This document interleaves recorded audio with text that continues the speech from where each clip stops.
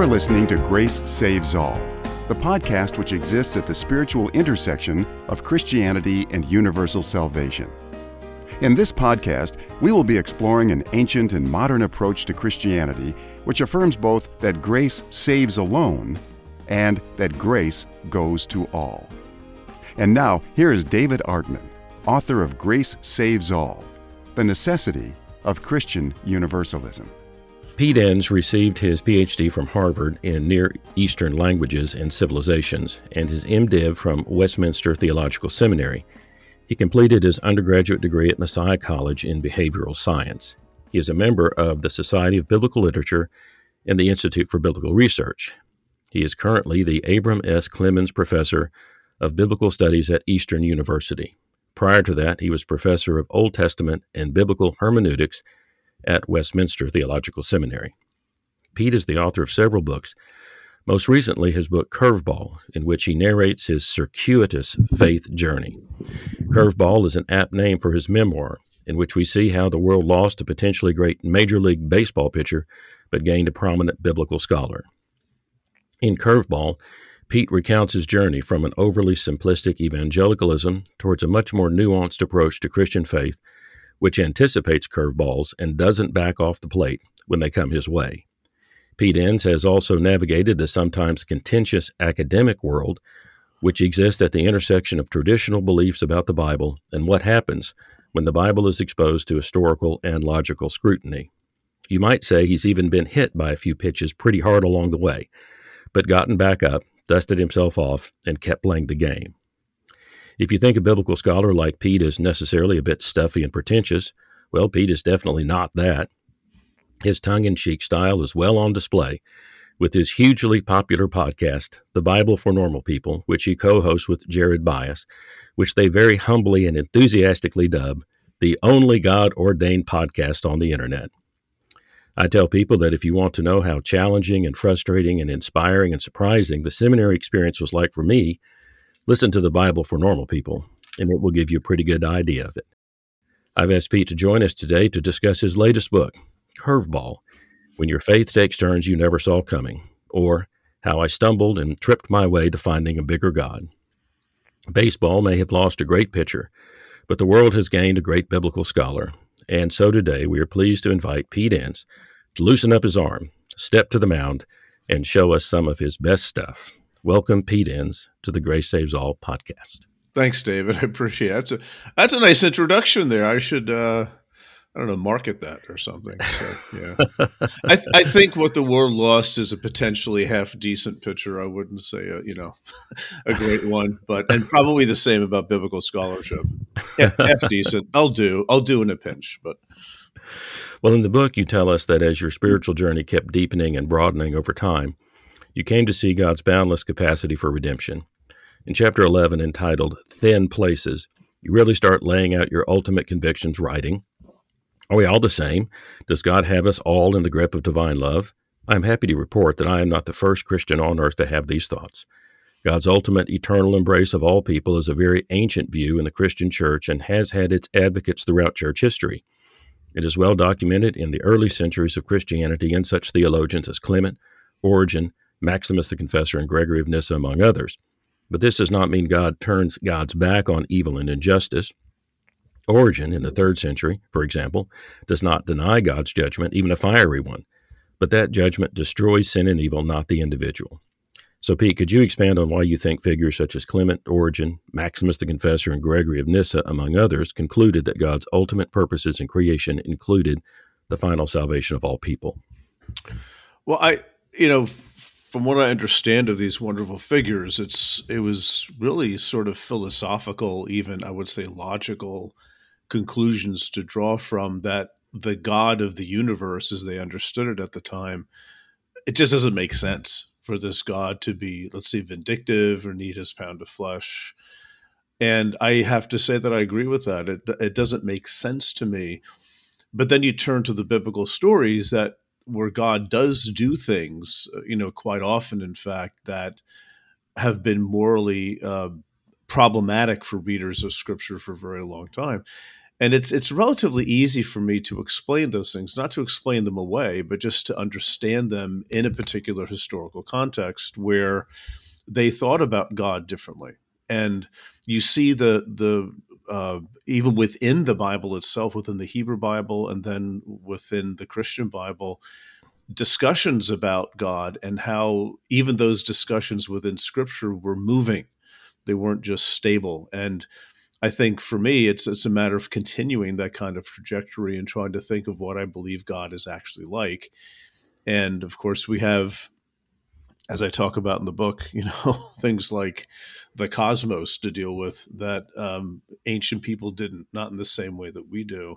And that has very much affected my thinking of whether God is up there and out there, sort of looking down and wanting to give people the punishment they deserve, but is turned aside because, maybe Jesus convinced him not to do it or something like that. I mean, that's one popular way of thinking about this. But so, yeah, I think they probably were just thinking the way many people have thought, that it simply doesn't sit as true for them, that this is the kind of thing that God would do. Well, I've thought that it kind of might have had to do something with him reading the New Testament in the original Greek. And so seeing possibilities in the language that was there for them in ways that it's hard for us to see right now because we weren't speaking that language and living that culture, as well as their understanding that their way of seeing Jesus' mission as an ultimate victory over humanity's bondage to sin, death, and evil. So for them, it was a question. They saw Jesus as victor, and then it raised the question, well, how complete would that victory be? And then they're reading it in the original Greek too, and they're not limited in their understanding by what would develop in later church dogma. And so they were just freer to think about that this victory might actually be ultimately perfect. Well, I mean, I do think there's something to that we will tend to look at the past 2,000 years of church history, and when we see terms in the Bible, that we might look at them with respect to how we think about them with a couple thousand years of church thinking. But that might not have been the case. And, one thing that always strikes me is how, David Bentley Hart refers to the New Testament as basically Jewish apocalypticism. It's a Jewish text that's dealing with the end of things as we know it. And I think one thing that colors for me, and I think positively colors for me, the New Testament message is how the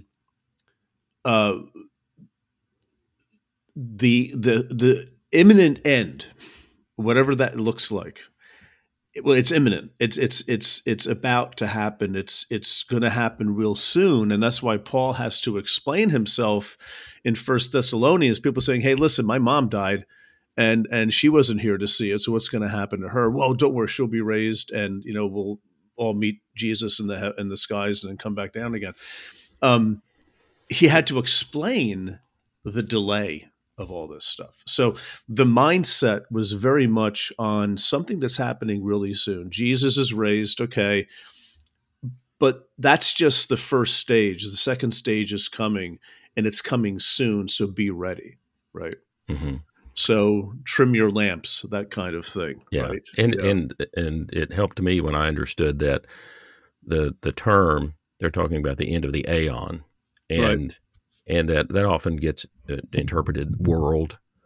But when I began to, like Paul in Ephesians 2:7 talks about, the coming ages, not just a single age, and the idea that Origen had that, well, there would be a number of ages, and at the end of those ages, God would be all in all. However, that all worked out, and then there wouldn't be any ages anymore, and we would all be in God. And so, the way they even thought about time and the language that they used for it is very foreign to us.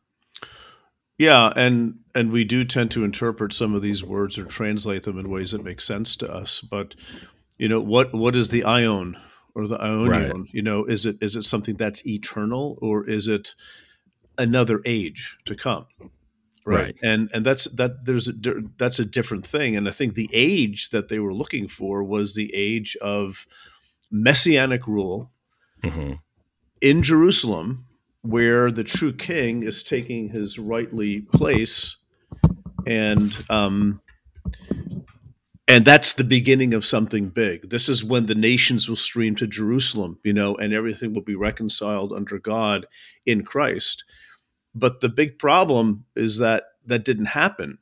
That's something that theologians pretty quickly had to start thinking about, as early as the 2nd century, that, okay, it looks like we're going to be here for a while. And now what do we do? How do we understand these things? And so you take these statements in the Bible, like ion, that Greek word, right? Mm-hmm. You take a word like that, which meant something in a 1st century context, in a Jewish apocalyptic context. But now you have to sort of translate it. I'm using scare quotes here. You have to translate it into the language of a people that is largely not Jewish, and not thinking in apocalyptic terms, but thinking more in terms of the establishing the way forward. How do we move forward from this? And I think that results in, I want to put this positively, because Christians do this all the time anyway, and so do Jews, but adapting the language and now using it in ways that probably the writers didn't intend for it to be used. Which is, to me, thrilling. And it makes all this so interesting to talk about, because it's like, there are a lot of moving pieces here with this stuff. And it's more than just going to a Bible verse and thinking you know what a word or a phrase means and then running with it. It's understanding something of the history of it as well. Now, were you surprised, having grown up evangelical, when you discovered that early Christianity had more hopeful theologies, which even included a fairly prominent expression of a universal reconciliation? That's a good question. I'm not sure how surprised I was. I mean, I was surprised in the sense of like, oh, well, that's interesting, but not really shocked, because I wasn't raised fundamentalist or evangelical. My parents were German immigrants, and we didn't really discuss theology, or, they wouldn't have known what inerrancy or orthodoxy even means. They're just, Germans with more of a cultural understanding of the nature of Christianity, although they definitely had personal faith. So for me, I can't relate to some of my people who listen to, my words or read my books, where they're like, trauma was involved, and, new ways of thinking helps them move beyond the trauma. Right. I didn't have that trauma, and I'm very glad for that I don't have some of that same baggage that many people have to think through. So for me, it's more an exercise in curiosity and trying to engage the biblical story, trying to understand it contextually as best as I can, and then bringing that to conversation with, really the history of thought. I mean, it's hard to put it another way, but the history of Christian thought, as best as I can muster, and I need a lot of help with that because it's a big topic, but then also with my own existence and my own moment in time. And I find that to be the very stuff of the life of faith. I find that to be the very stuff of Christian theology. This is what it is. This is how it moves.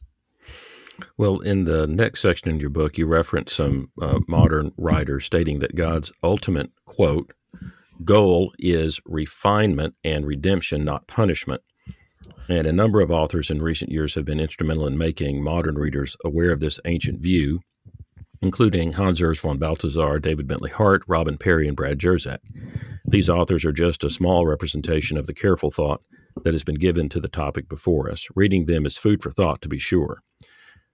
So with the exception of Balthasar, who died in 1988, the other authors that you mentioned have all appeared on the Bible for Normal People podcast and the Grace Saves All podcast.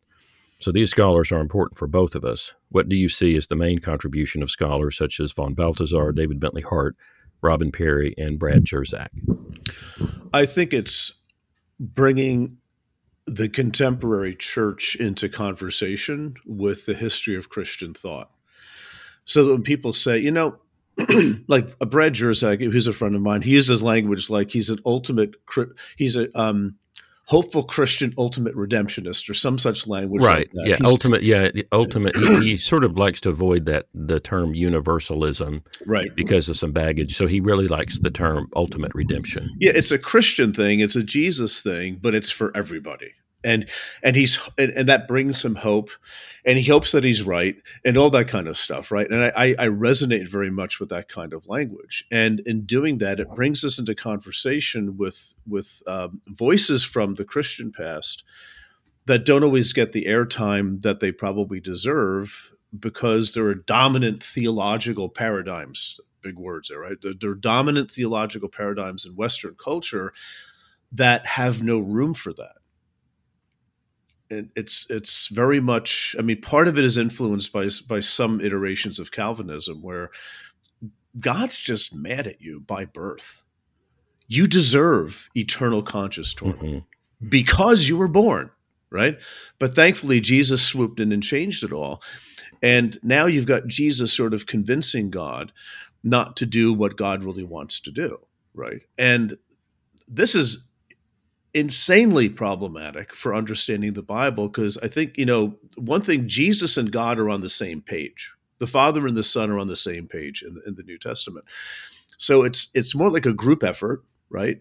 And what is it good for? Well, the language of the New Testament, it sort of creeps into like what we would call universalism today, that Jesus is all in all and every knee will bow, every tongue confess, right?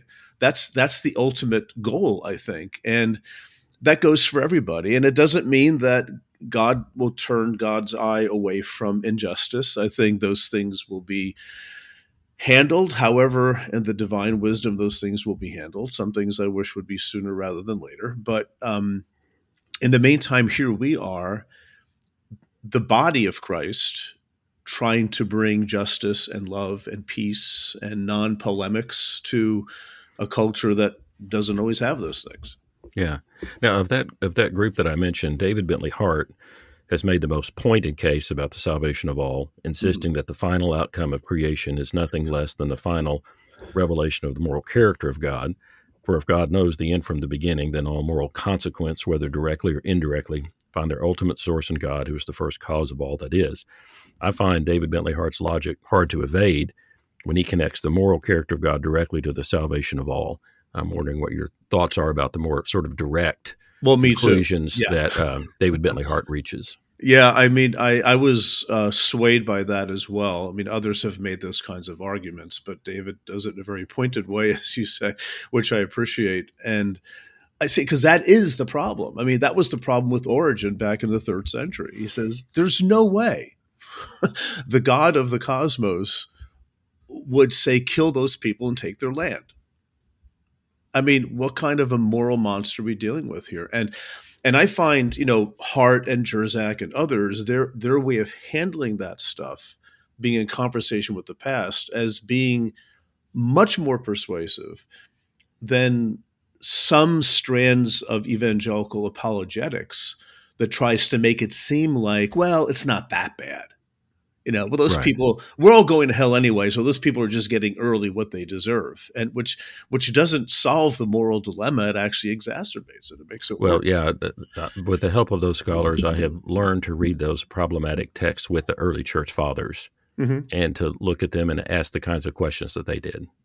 Exactly right. With the freedom that they had, before some of the councils went down, not that the councils were necessarily bad or anything like that, but it's before some of the tightening of the reins started happening, and certainly before, the late medieval period and the Reformation period, where things took a different kind of turn toward what eventually would become Biblicism and certain Protestant notions of inerrancy. Those are much later developments, and they were not burdened by that. I think, for me, the early church and much of the history of Christianity, I mean, and this goes into the medieval period where they had multiple senses of Scripture. There's not just one way of looking at it. There are multiple ways of looking at it. This is very much in tune with the history of Judaism as well, which understood Scripture as being, in a sense, both foundational to their identity, but also that thing by which we can commune with God through dialogue, sometimes debate and interrogation. And to me, that's a very healthy way of respecting the Bible, but not making it out to be, the metaphor I use a lot is a rule book or the owner's manual or a cookbook or a field guide to faith or things like that. The Bible is much more complex than that, and it doesn't work well that way. And it's actually that mentality is what causes a lot of the theological strife that people feel.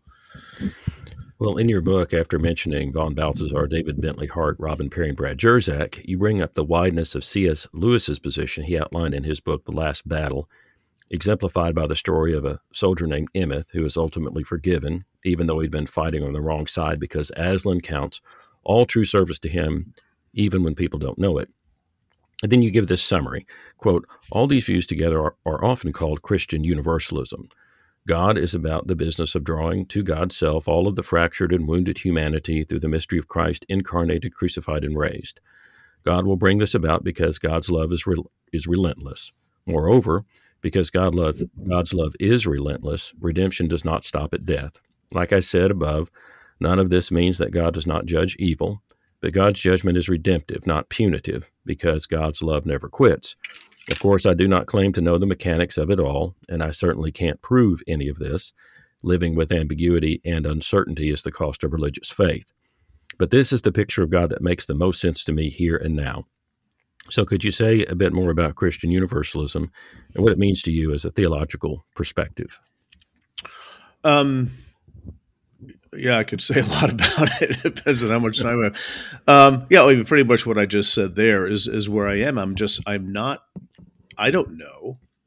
I really don't. And I'm fine not knowing, but I will say this is what makes the most sense to me. And I'm hardly alone in making that confession. And I want to maintain a distinctive element to the Christian faith. I think all religions have a distinctive element, not just Christianity, but I want to maintain those distinctivenesses, which are all centered on Jesus, who Jesus is, what he did, why he did what he did, and crucifixion, resurrection, all that stuff, right? I want to maintain that, but I want it to be good news for everyone. And it's not just, the people out there who aren't Christian, some people are hostile to Christianity, right? Some have very good reason for being hostile towards Christianity, right? Because the gospel is not Christianity. The good news is not the church. It's not what the American church does or what churches in other parts of the world do. That's not the gospel. It's not the good news. They're custodians of the kingdom of God. They're custodians of the presence of God on this earth. And we oftentimes screw that up pretty badly, and people are burned by that. They're traumatized by that. I don't blame them for walking away entirely, but I think that takes a lot of integrity for some people to do that. Right? It takes guts to do that. And I would like to think that God would be looking at this and not saying, God, you were so close. You should have just hung in a little bit longer and just gone along with it. I believe God is saying more like, I'm with you every step of the way. Your integrity and authenticity are valuable to me, and I'm not going to hold it against you because you're being honest about your experience. And to think that God is in the midst even of those kinds of passages that people have to traverse. In that sense, it's like it makes sense to me, and it's not, as some people say, and you maybe have heard this too, David. You're just picking and choosing what you want to believe. You don't want to believe in the bad stuff. You just believe in the good stuff. That's grossly inaccurate for what I and others are doing. We're trying to understand the meaning of those bad parts and how they fit into the larger scheme of things. And that's called engaging the text and not just proof texting the text. And again, this is always in the realm of theology or philosophy or hermeneutics. It's not in the realm of finding verses that seem to say something in your English Bibles without context and then just drawing vast conclusions that are actually very harmful to people. Yeah. Well, I guess you could call Christian Universalism a theological curveball I didn't see coming until a church member asked me to investigate it. I thought I was pretty happy with my point of view that God would save everybody that was savable. that maybe there were some people that just weren't savable. And so at around age 50, I reinvestigated all of these things and came to see it in a different light. And so I was just wondering when it was that you came to see this maybe in a different light, or it became more persuasive for you. Yeah, I mean, I can pinpoint a couple of things, and basically they're experiences that I had. It's not just I read something in a book, it's just my own life. And one of which was, I tell this story in at least one of the books, is my experiences at Harvard. And the fact that it's Harvard is irrelevant. It's a large research institution from people all over the world. And I met people who were wonderful. They were good people. Well, there's nobody good. Yeah, no, they're good people. They mean no harm to anyone. We all have our problems. We all have our dysfunctions. And they didn't believe anything like what I believe.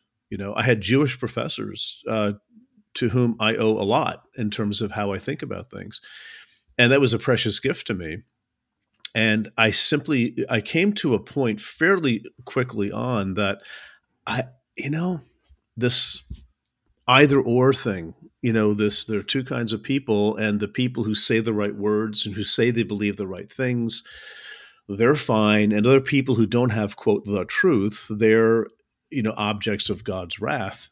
And it just existentially stopped making sense to me. I looked at this and I said, I can't imagine this. Another incident was years after that and I tell this story in Curveball, of sitting in a taxi in traffic and I can't move. Mm-hmm. And I'm just inundated by the mass of humanity that's out there. And I thought to myself, how many of those people think about God the way that I do? And I'd say precious few. And well, what does God think about them? And the whole idea of these people who are, whoever they are really, for the most part, just trying to live their lives and maybe even on autopilot, and they're hurting and this and that. And I can't imagine that the God of the infinite multiverse doesn't have some compassion on these puny people who live here, and not only wants the best for them, but will make it happen ultimately. Right. Well, for me, eschatology is crucial to my theology because I see it. The culmination of God's ultimate purposes in creation is also the revelation of the moral character of God. So as I put it together, if all are not saved, then God is not all good, since any tragic remainder in creation would inevitably subtract from the perfect goodness of God. And if God knows the end from the beginning, as we find, for example, in Isaiah 46:10, and is finally sovereign over all human destiny, then it follows, in the words of Julian of Norwich, that all shall be well, and all shall be well, and all manner of things shall be well. So I was heartened by the section of your book where you referenced one of my theological heroes, Jürgen Moltmann. There you wrote, some Christian theologians such as Pierre Teilhard de Chardin and Jürgen Moltmann want to remind us that God's location, if I can put it that way, is ahead of us, drawing us ahead rather than drawing us back. The Christian faith is, to use the fancy word, eschatological. So could you tell us a little bit about Jürgen Moltmann and about how you understand the eschatological orientation of theology? Yeah, I mean, I was really swayed by that over the years, thinking of, the preoccupation that some Christians have with always looking back and saying, we have to go back to the original. We have to be lined up with the words here, whether it's the Bible or a confession of faith or some earlier stage in church history. And what if God is ahead of us? Well, present, past, whatever. But what if God's orientation is to move the entire cosmos to a telos, as the Greek word is, to its completion, to its, let's say, perfection? And that sways me to think, well, what would that look like? And I know some of my brothers and sisters of a different iteration of Christianity will say, well, part of God's perfect completion is perfect sovereign judgment on those who deserve it. And I say, I don't agree with that. I mean, I know why you're saying it, because you're trying to take these threads from Scripture and still make them applicable. And I would rather say that the biblical story doesn't really address things in the way that we're thinking of them today with 2,000 years of hindsight. And, science for me is a big deal. I mean, half my book is Curveball is about science, right? And how it gives us a picture of the cosmos where I had to ask myself the question, well, where does God fit into this? Where does the God of Christianity fit into this? And I found myself suddenly being in conversation with people who years ago I would have said I'm going to be in conversation with process theologians, for example, and others who are actually trying to talk about God in ways that make sense in the world of quantum physics or a functionally infinite universe that we're just starting to get to know. Even though we've gone back 13.8 billion years, it's much further thanks to the James Webb Space Telescope. We know it's bigger and older than even that. And those kinds of things make me think of, okay, this cosmos is not just a haphazard backdrop for the drama of the Israelites and the early Christians. It has to be much, much more than that. There are other civilizations, I'm convinced, out there because statistically it makes no sense to say we're the only creatures that exist in the entire cosmos.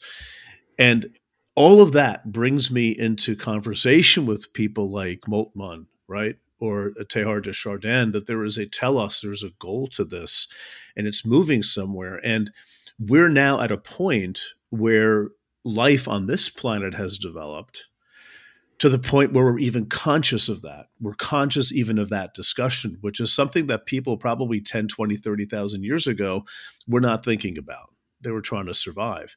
We're becoming conscious. People even say our consciousness is part of the universe becoming conscious of itself, whatever that means, right? But it's a big deal. Something's happening here.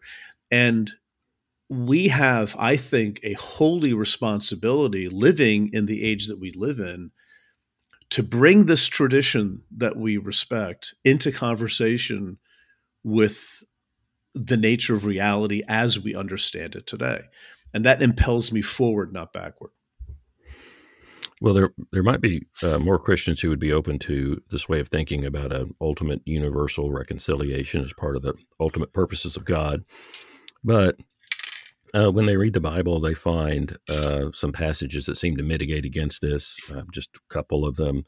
Hebrews 6, it's impossible to restore again to repentance those who have once been enlightened. 1 Peter chapter 4, time for judgment to begin in God's household. If it begins with us, what will the outcome be for those who do not obey the gospel of God? And it is if it is hard for the righteous to be saved, then what will become of the ungodly and the sinner? So how do you work through passages which seem to mitigate against the ultimate salvation of all into your theology?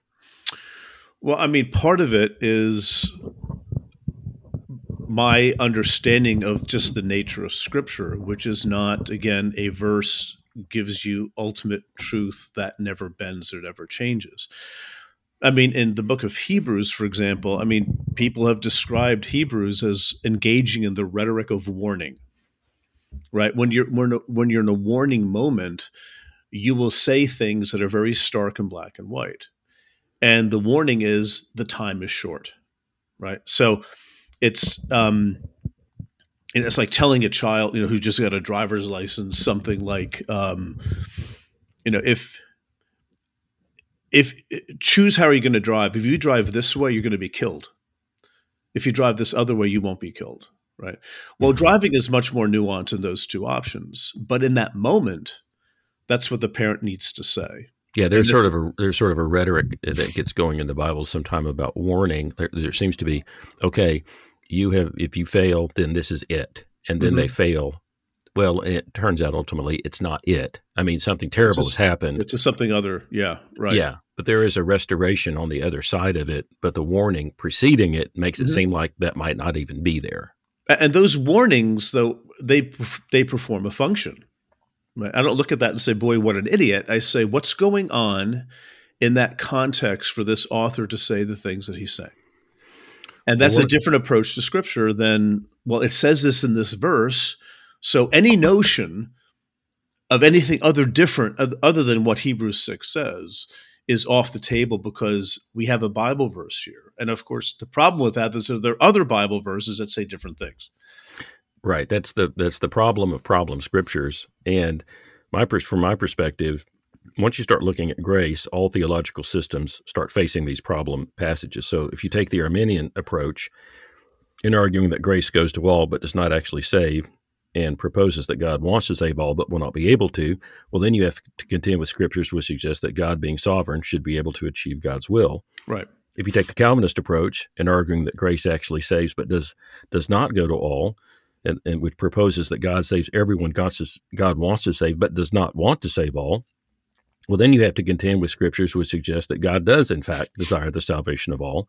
And in the Christian Universalist approach, in arguing that grace actually saves and actually goes to all, well, this proposes a God who wants to and is able to save all. Well, then you must contend with scriptures which seem to suggest some will be eternally lost. Mm-hmm. So since all theologies and all pictures of grace end up facing passages of Scripture which will be hard to deal with, the question is not if we will encounter difficult passages of Scriptures, but how we will deal with them. Right. Yeah, and I think if we accepted that dilemma, we'd be better off. I mean, theologically, because we realize that when we don't have all the answers to all these questions that we necessarily want, but there are ways of thinking through this by having a more realistic view of Scripture. And actually, frankly, I think, asking the big question here is, what do you think God is like? Or another way of putting it is, what is God's relation to the world? Is it one fundamentally of animosity that has to be assuaged? Is this a deity that has to be calmed down? And is this a deity who needs this pound of flesh? I can understand why in the biblical story God will be spoken of that way in places, not everywhere, but in places, because we project our own structures onto the divine realm. And Yahweh acts like a warrior deity, like a warrior king, like other nations around the Israelites had at the time. And we have to ask ourselves, what do you think about that model of God? No, just putting your church connections away. No one's listening to you. No one's going to judge you for what you think. Do you think this is what God is actually like? But the Bible says, okay, I'm not asking you what the Bible says. I'm asking, what do you think? Do you really think this describes the God of the cosmos? And that's really the big existential moment that I had, is I came to a point where I said, I can't accept this. Just philosophically, experientially, it makes no sense to me. And then the response is, of course, as you know, David, well, you have to decide whether you're going to obey Scripture or not. And my counter response to that is, you're making Scripture out as a thing, almost like a sovereign Lord that has to be obeyed, rather than ancient writings that have to be engaged. And part of our tradition is engaging those writings and taking them seriously and saying, what is binding, what isn't binding? Those are all the questions people have had since forever. But this is a big one. What is God like? And as you mentioned before, and we discussed Origen and others of antiquity, they were very much a part of that question. They were there. It's just, I think we've lost that, the sense of that responsibility for us to continue having these conversations. Mm-hmm. Well, one of the things that's helped me with regard to biblical interpretation is how I've started to see that Jesus is the Word of God and that the Scripture bears witness to Him. So in some ways, understanding Scripture helps me to be surprised about Jesus, because I know that backdrop and I think, well, that's interesting. How did he use Scripture? How did he pick and choose among the Scriptures that were available to him? And then seeing Jesus as sort of the final interpretive key that I use when I'm looking at Scripture. I try to put my Jesus glasses on and see what kind of vision I get from that. I was wondering if you could say a little about that. Well, yeah, I mean, I agree with that. Okay, so the Bible, the Word, lowercase w, bears witness to Jesus, the Word. which is theologically really great. It's interesting, and I try to understand not the Bible as much, but just the nature of God through the Jesus lens. I think that's what Christians do. Mm-hmm. The tricky part, and I think this is where people stumble, and understandably so. The tricky part is that the word that bears witness to the word does so by means of ancient idioms and ancient conceptions, ones that we simply don't share for whatever reason. Some things we do, some things we don't, right? That's the tricky part. How do we, if I can use the word, how do we translate that into an idiom that we understand? And this has been the task of theology since the very beginning, including Jewish theology. How do we bring this tradition along with us and be in conversation with this tradition? And I think for the most part, the Christian church has tried to do that. I think Judaism, for the most part, has tried to do that. It's just certain iterations of Christianity that wants to sort of leapfrog back to the first century, read the text in their translation, think that because this is the word of God, this is going to speak directly and plainly and immediately into our situation, rather than, no, this is the beginning of theological work to see how this tradition connects. I think that's the big stumbling block for people. It's the antiquity of the Bible that can cause major stumbling blocks for people and can be easily mishandled, but that I think is important. It's an important part of the conversation for us to understand, how do you see God today? As a person of Christian faith, how do you understand what God is doing in the world today? Well, our way of looking at the Bible in the Western world, ultimately the lens of theology that we sort of inherited was under the sway of Augustine, who understood that humans are born bearing the guilt of Adam and Eve's original sin, bequeathed to them at birth. And at least according to those like Jonathan Edwards, this sin inheritance renders all persons at birth as loathsome insects in the sight of God until they are washed in baptism and ultimately redeemed through faith in Christ before they die. Yet in your book, you write, God in Christ is the healer, and that involves a process of dying of the self as Jesus taught. What that means precisely is we take our laps around the sun is something I am happy to continue fleshing out in the few laps I have left. My point, though, is that a model of faith marked by curiosity and a conviction that the Creator is not out to get us has changed my life. I am not losing sleep over whether or not my children are saved in a conventional evangelical sense. Instead, I try my hardest to be to them the loving, caring, and healing presence God has modeled for me. I am grateful that my thinking has changed. I would hate to think of passing my years in conflict with my own flesh and blood, fueled by fear and crisis thinking.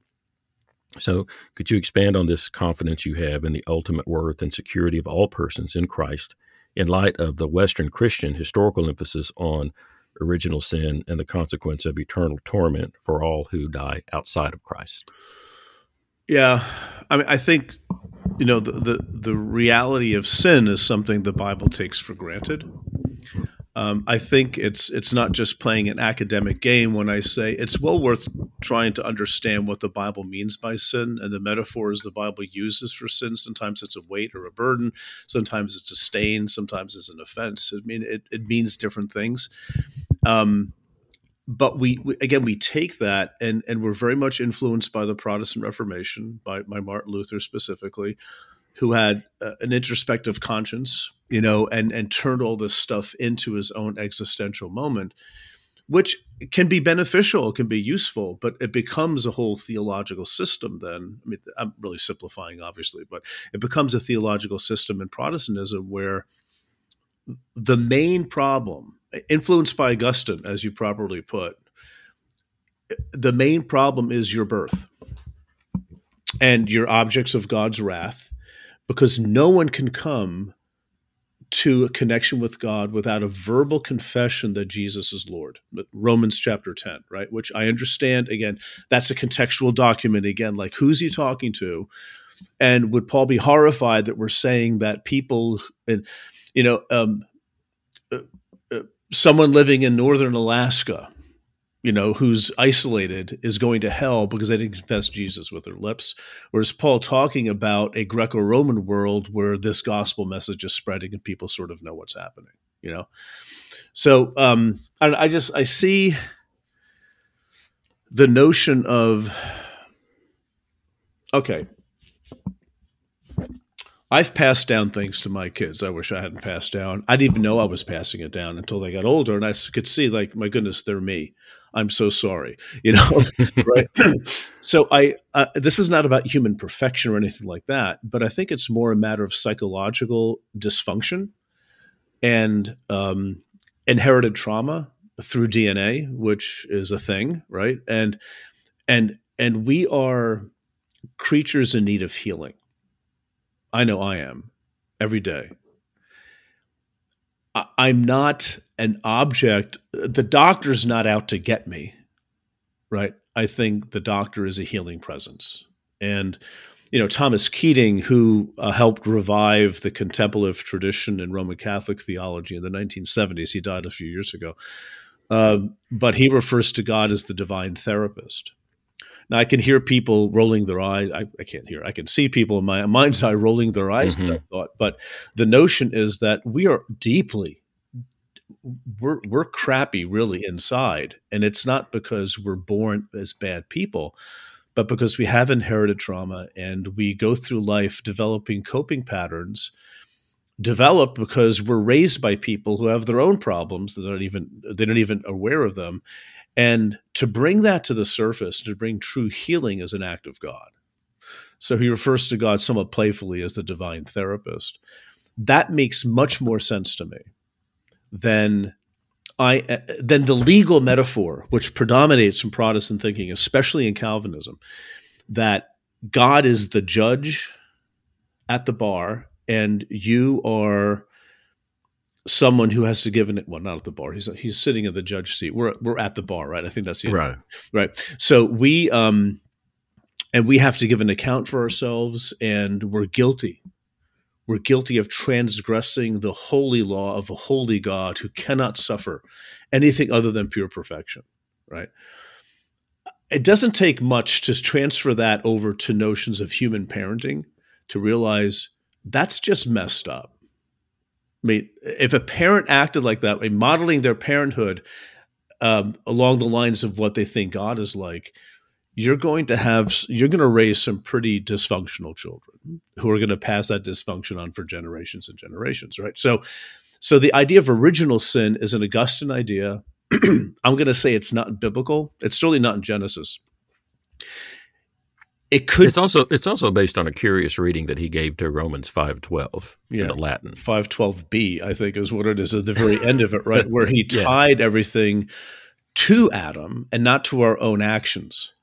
Because elsewhere, Paul ties our own sin to what we do, not what someone did and now we're guilty for it. And that's the big problem for me. I mean, I was able to articulate this years ago.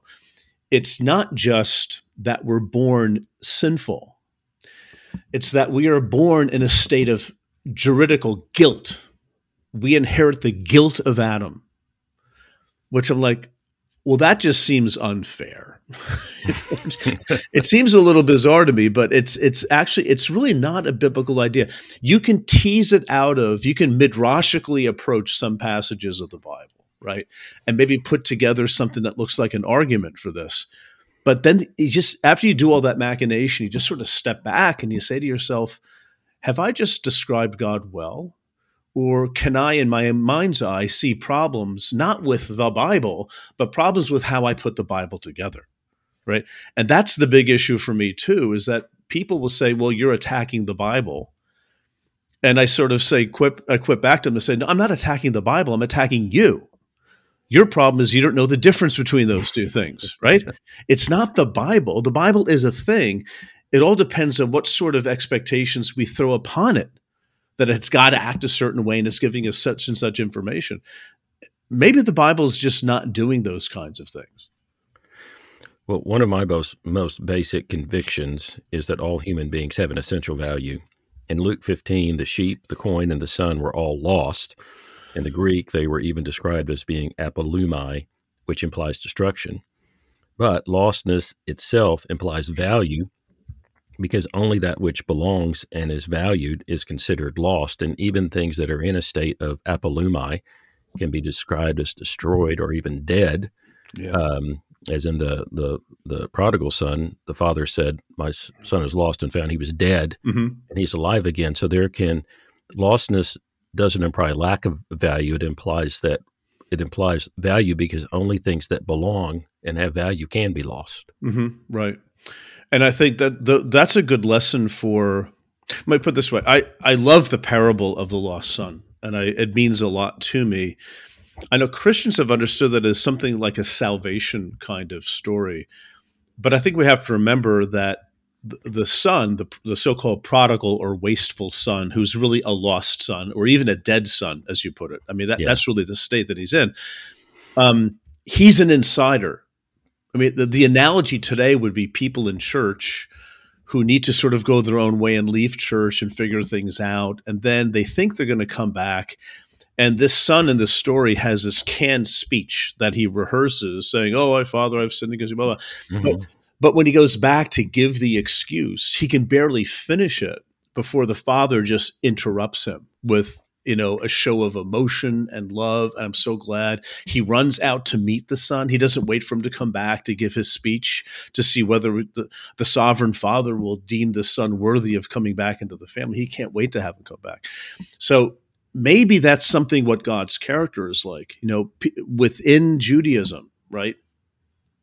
I'm coming back. I'm not sure about it, but the Father can't wait. Within Christianity, the same thing. I mean, people who are so-called deconstructing, it's like, well, you're leaving the faith. Well, no, you might just be doing what the lost son did because for whatever reason, you had to do it, right? Now, where the analogy breaks down is that the lost son was really a bit of a schmuck there in this story, right? And people who are deconstructing and not rebelling against God, they're actually coming to a point where they have a different kind of existential break with God than maybe that lost son did. But I think the principle is still very, very similar. Like, what if God doesn't hate you?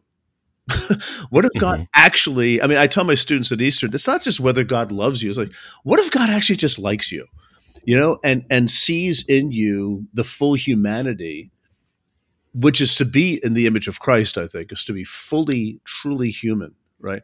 What does that look like for you? And what if God desires that for you, right? To me, these are things worth talking about, and not some of the minutia that I think divides people and that makes God look to be something that's, that people have recognized as deeply problematic morally, philosophically, theologically, and hermeneutically. About the ultimate purposes of God in creation you wrote in the book, I believe that there must be some purposes in the cosmos, even if I don't grasp it, and that this purpose is guided by God, who is love. That God is love is a core Christian conviction, but the conviction has been amplified and made more real for me by a deeper understanding of the creation. If a creator is responsible for all of this, I cannot see how this deity would have an eternal axe to grind. Rather, I believe divine love delights in creation's goodness, and it tells of God's glory, to echo Psalm 19 once again. And our human response is to be drawn to God through it. Love, I have come to believe, is God's core character trait. All other divine traits flow from love. It infuses the cosmos and will bring it to its full purpose. Those of us who get to circle the sun a few times are gifted to be a small part of that grand miracle. I was wondering if you could expand on this, especially with regard to the idea that love is not just one of God's attributes, but God's core character trait from which all other divine attributes flow.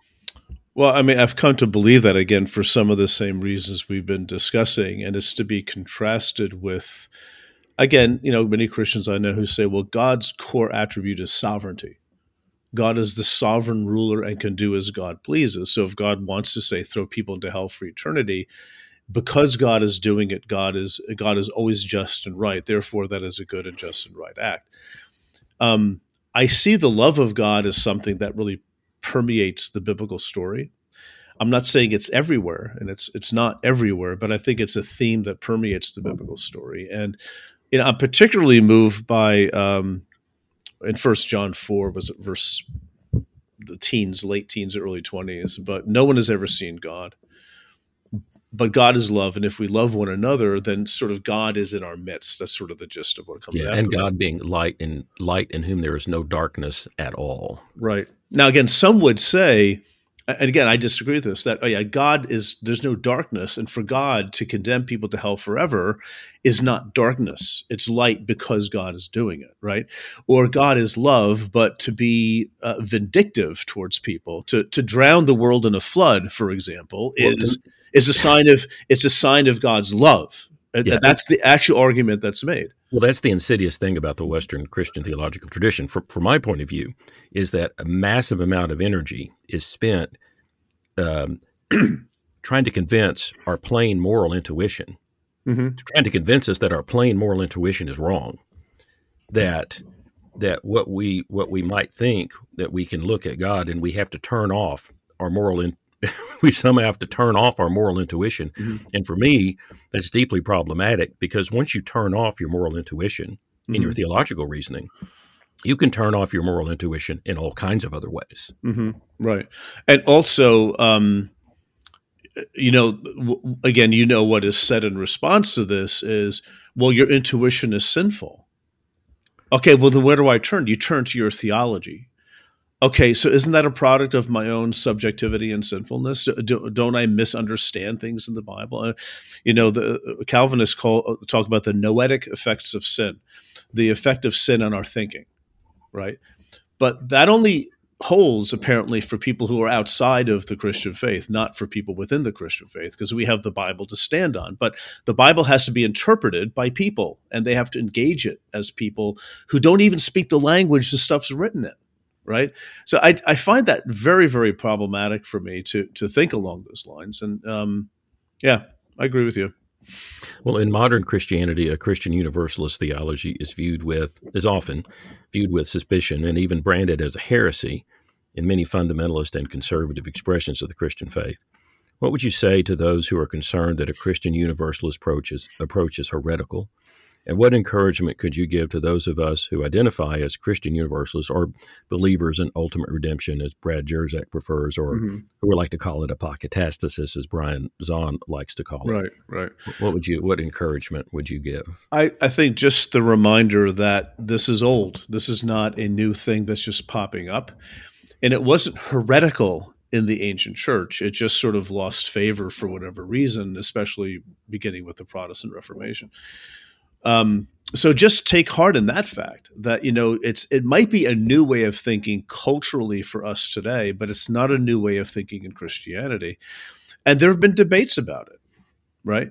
And those debates aren't going to cease anytime soon. So when people disagree with you on that, just realize that's also part of the world of theological thinking. It's the part of the life of faith where people of faith will disagree on certain kinds of things.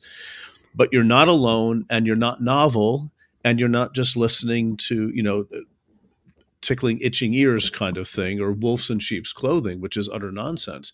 It's part of an informed biblical discussion, because there are passages in the Bible that, people talk about the Romans 5 being one of them, that expresses something that people have interpreted as, I think God's interested more than just in us and people being part of our system. And I think the book of Jonah is very much a part of that. The Assyrians can repent, right, and be a part of the people of God, and not become Israelite, but remain Assyrian and have some acknowledgement of God. And I think people can do that too. They have acknowledgement of God. I know many people who have left Christianity who are still spiritual people seeking for something that makes sense. And I thoroughly believe that they are on the path they need to be on. And they left the beach blanket. They left, and they're now sort of in the hot sands, as some people would interpret it. But that's where their journey has to take them. And I think that God respects us when we act with integrity. So if people need some encouragement, I do like to think that God is more interested in our true authenticity and integrity than simply playing a game just to stay in the safe place when our whole lives are motivated by fear. Is that what God wants, or does perfect love cast out fear? Are we supposed to be afraid of all this? And like, what if I make the wrong move? Pal, we're all making the wrong move when it comes to ultimately understanding God. So just rest in that, I think, that God is bigger than our little puny conceptions. And where I live, it's mostly an evangelical setting in the Bible Belt. And so when people talk about Christian Universalism, sometimes the response is, well, that was the church decided that was a heresy and it was out of bounds in the Fifth Ecumenical Council. And my response is, well, I can understand you saying that if maybe you were Orthodox or something like that, and you felt bound to the church councils. But if you're a Protestant, you're not supposed to be that concerned about what an ancient church council said. That's sort of part of being Protestant. And if you were to take that path, well, then you would be a heretic based upon you were excommunicated at a certain point and called a heretic too. And then when you look back in church history, that Fifth Ecumenical Council, really all it did was put Origen on a list of heretics and then not even say directly what it was for. And there were some imperial anathemas that were passed prior to that council, but those seem to have to do more with Origenism than whatever Origen taught. But what I like to say to people is that, well, the church history is a long, complex story. If you're concerned about official church councils for whatever reason, yes, Origen was put on a list of heretics at the Fifth Ecumenical Council. And there's a big discussion about why that happened, what led up to it. But also at the Seventh General Council, Gregory of Nyssa was named Father of the Fathers, and he clearly advocated a universal restoration, understood that, and was very clear about that. And he was named Father of the Fathers and helped participate in writing the formulation of the Nicene Creed. So in the formative period of the early church, people who were Universalists were not considered non-Christians or heretics. Matter of fact, they were part of putting together the core understanding of the Christian faith that we now have today. So, and there was room for universalism in that sense, even if others disagreed with that. It's not the basis for being eliminated from the Christian tradition. Well, in your book, you directly address the topic of death. And, it's a difficult topic, and it's an existential one that gets us all thinking. And you managed even to incorporate the phenomenon of mystical experience around death, including near-death experiences. And this part of your book reminded me of the work of another scholar we've both interviewed and appreciate, Dale Allison. About Allison, you write, in 3 separate books, Allison has reflected on death, afterlife, apparitions, and other parapsychological experiences. One cannot read Allison on any topic and not be impressed with the depth of his research and grasp of the material, including the history of scholarship on death and the afterlife. But he also speaks from personal experiences over which he has ruminated for decades. So just as we're closing up here, could you elaborate for us a little more on death, Dale Allison, and what you make of all of the mystical experiences which surround death? I mean, what I learned from Dale is how robust and ancient this discussion is over what happens to you after you die, and evidence for things beyond, the death of our bodies. And that alone was something that made me think differently about the nature of death. I mean, I've always been thinking about it, and I always sort of sense that we're in the realm of mystery here. But there are enough documented cases that I think are very interesting and odd, and Dale talks about some of them. And Caleb Wilde, who has a very popular podcast and social media presence. I don't think he has a podcast, but he has a big social media presence because he is an ex-funeral director, and he's seen a lot of things himself. And, I don't want to baptize these things into Christian language. I just want to sort of appreciate what those experiences are that people have had. Out-of-body consciousness, people in comas seeing things down the hallway or outside that are there that they should not be able to see because they're sitting there, but they're floating or moving.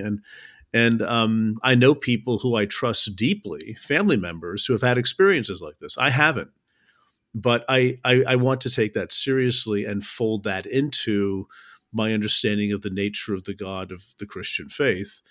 And the thing that really, the curveball for me in the book was these experiences happen to people regardless of their religious affiliation or when they were born or where, what their race is, gender, whatever. None of that makes difference. It makes a difference. It seems to be a common human experience that's been documented since the Greek era.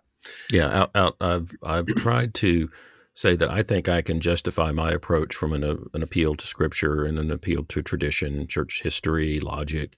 But there's also an openness now for people to share about mystical experiences, which also convinced me that you might say there is a wideness in God's mercy. Mm-hmm. Or mercy understood as the love of God, which others have helped me understand. It's not mercy like I will now have pity on you. It's an all-encompassing posture of compassion and love towards everything. And I hope that's true. And I believe that it is. Well, Pete, there's a lot of people who are rethinking things right now with regard to their faith. And your Bible for Normal People podcast is playing a big role for lots of people going through some type of deconstruction and reconstruction. For some people going through deconstruction, the possibility of a Christian Universalism, where grace saves all, allows them to remain Christian. And I want to thank you for you being willing to address the possibility of being Christian and believing God will ultimately save all as a legitimate form of Christianity. A lot of us really appreciate you sharing your reflections about your curveball journey to a better vision of God. I just wish you and Jared well as you continue to produce the only God-ordained podcast on the internet. I appreciate that, David, very much. Thanks for your kind words, and it was great to be on. Thank you for joining us in this episode of Grace Saves All. You can help spread the word by sharing this podcast with others and by giving it a rating on iTunes. If you want to find out more about David, or if you'd like to leave him a message, go to his website, davidartman.net. In the meantime, let's work together to help a hurting world know about the greatest news ever announced.